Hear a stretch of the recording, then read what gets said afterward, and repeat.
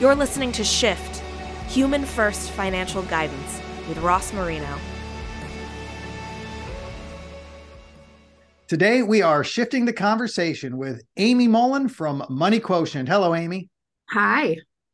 Glad to have you on the show today and really looking forward to you speaking at Shift and just having Money Quotient be a part of Shift. You've got a great session lined up for the agenda. I figure I will just throw it out to you. What are you going to talk about? Oh, I am really excited. This is actually something that I've been formulating for several years now from my observations of working with advisors and helping them to develop their client experience at their firms. And some of the things that I have been observing are the obstacles that they run into in evolving their practice more from a service-centered sort of approach to more of a human first, as you would call at your Shift conference. So there's a number of common obstacles that I have seen that advisors run into.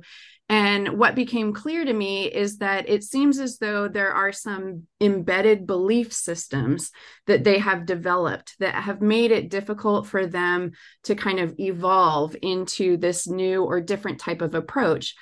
What also is interesting is I believe I have observed some belief systems or assumptions that are also ingrained in the profession, which actually totally makes sense. If you look at the history of how the profession has evolved, a lot of these assumptions and beliefs, they make quite a bit of sense. However, when they get deep into our subconscious, then we don't necessarily recognize how they might be holding us back from evolving and becoming more effective. So these are some of the things that I plan to be sharing, some of those observations as to what might be in the subconscious that are holding us back in really evolving and becoming more effective and efficient with our clients. Well, I am one of those people that if I get a gift, I can barely hang on to it. I want to give it to the person immediately. I don't like to wait. I'm terrible with teasers. So you just said there's some things ingrained. I can't wait till March. Can you throw one out? What's one of the things that's holding me back as an advisor?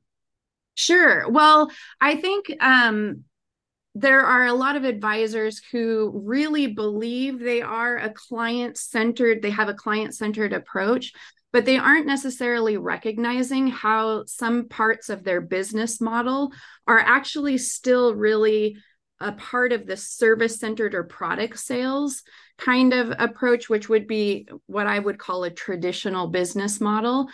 So they are not even recognizing that some of these practices or even fee structures that they have are restricting them in evolving with the way that they're working with their clients. So let me give you an example. One might be kind of from the product sales era. Two things, actually. There seems to be a real deep ingrained belief by advisors that their number one value that they can offer to clients is their technical expertise. And they also seem to believe, too, that clients are really seeking financial services and products. When the actual truth, when you actually survey clients and get their responses, some of the biggest value that they draw from their advisor is having them there and available to process transitions that they're going through in their lives and laying out the various options and the pros and cons and feeling as they have somebody there to help and support them and make decisions. So it's not necessarily the technical expertise, although that's crucially important to being a good financial planner. It's actually the relationship and helping them make decisions, help them reduce some of the anxiety they feel, and just understand all of the pros and cons of each transition on the horizon to choose from.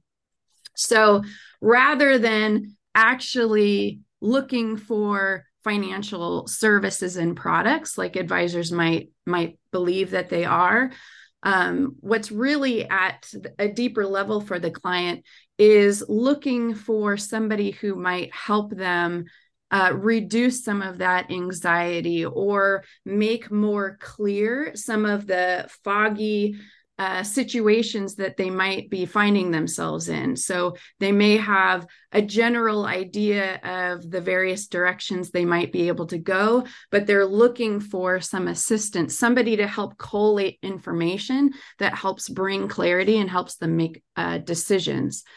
So this is although it seems like it's not too far off, it is really a different type of mindset for the advisor. If you think that your client is coming in for products and services, then what are you going to lead off with? Here's all the products and services that I offer. But if you believe your client is coming in to really gain clarity and reduce anxiety and reduce those concerns, then your first approach is going to be more about asking them about what are those concerns? How are you feeling about things that are going on in your life? So that mindset shift can really change the way that the advisor communicates with their client. I think it's challenging for advisors because when people will come to me as an advisor, it's usually for something that sounds like, or specifically is, a service or a product. They're retiring, they have a rollover, they inherited money, they have some financial situation that they're facing. It's often driven by, here's what I'm thinking. So that may almost trick me that my service is what I have to talk about immediately. And what I hear you saying is even though they may approach us like that, we still have to shift the conversation in order to connect with them and help them. Is that right?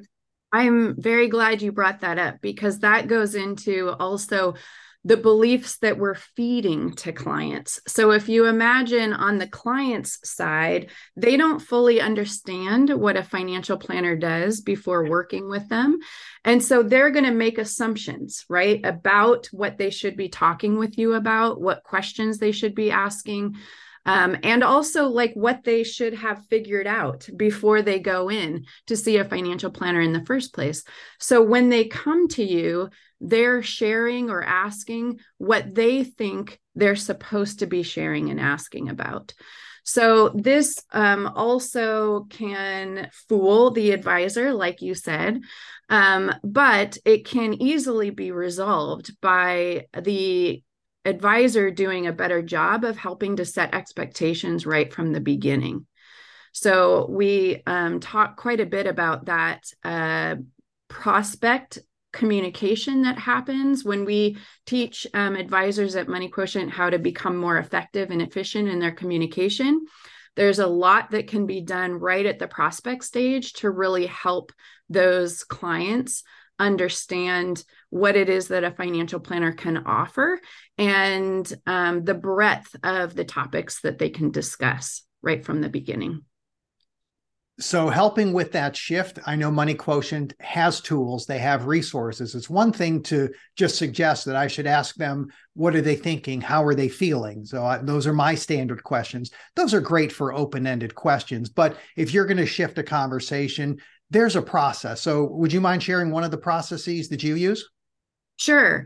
So one of the things that we offer at Money Quotient, the big part of what we offer is a research and evidence-based process that basically an advisor can guide a client through from the prospect stage through onboarding a new client, and even topics and areas to dive into, issues to dive into with their existing clients in year 2, 5, 10 in that long-term relationship. So I think it's very helpful to have specific frameworks and exercises that help to guide the client's thought process to have a deeper understanding of their own core values, a vision for what they're working towards that can boil down to very specific goals that they feel motivated to work towards. And when the advisor can really lean on a practical process that has all of the disciplinary lenses built into it, they don't have to rely so much on their own intuitive abilities or their communication skills in order to take the client to the right place.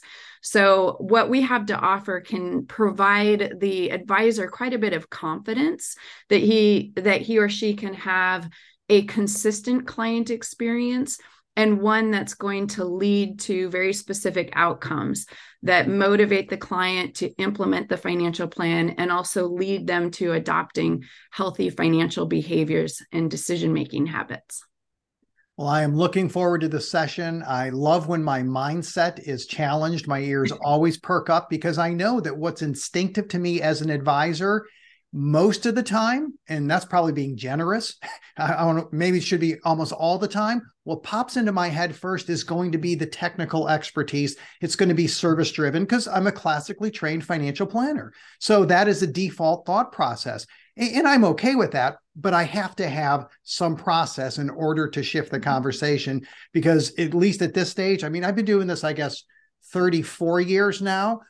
Eventually, I think I'm going to get pretty good at it. I'm still on my way because it's just not instinctive yet. I still need the prompts. I still need the tools. And I hope at the conference, you're going to be sharing some of those tools as well. Absolutely. That's the tricky thing about belief systems, is that they're in our subconscious and we are not even recognizing how they're affecting the way that we communicate or the way that we've built our business models and experiences. So the challenging part is, how do you uncover your own belief systems to see how they might be limiting you? And there's several suggestions I'm going to give that help you bring up your own belief systems, examine and challenge them, and then see how you might evolve them. Can't wait. It's going to be awesome. Amy Mullen, thanks for being on the show. Look forward to seeing you at Shift. Thank you so much. Thank you for listening to Shift with Ross Marino. Please visit humanfirst.live to learn more. This show is for general information purposes only and is not intended to provide recommendations or advice. Speak with a legal, tax, or financial advisor before making any decisions. Past performance references are historical and do not guarantee future results.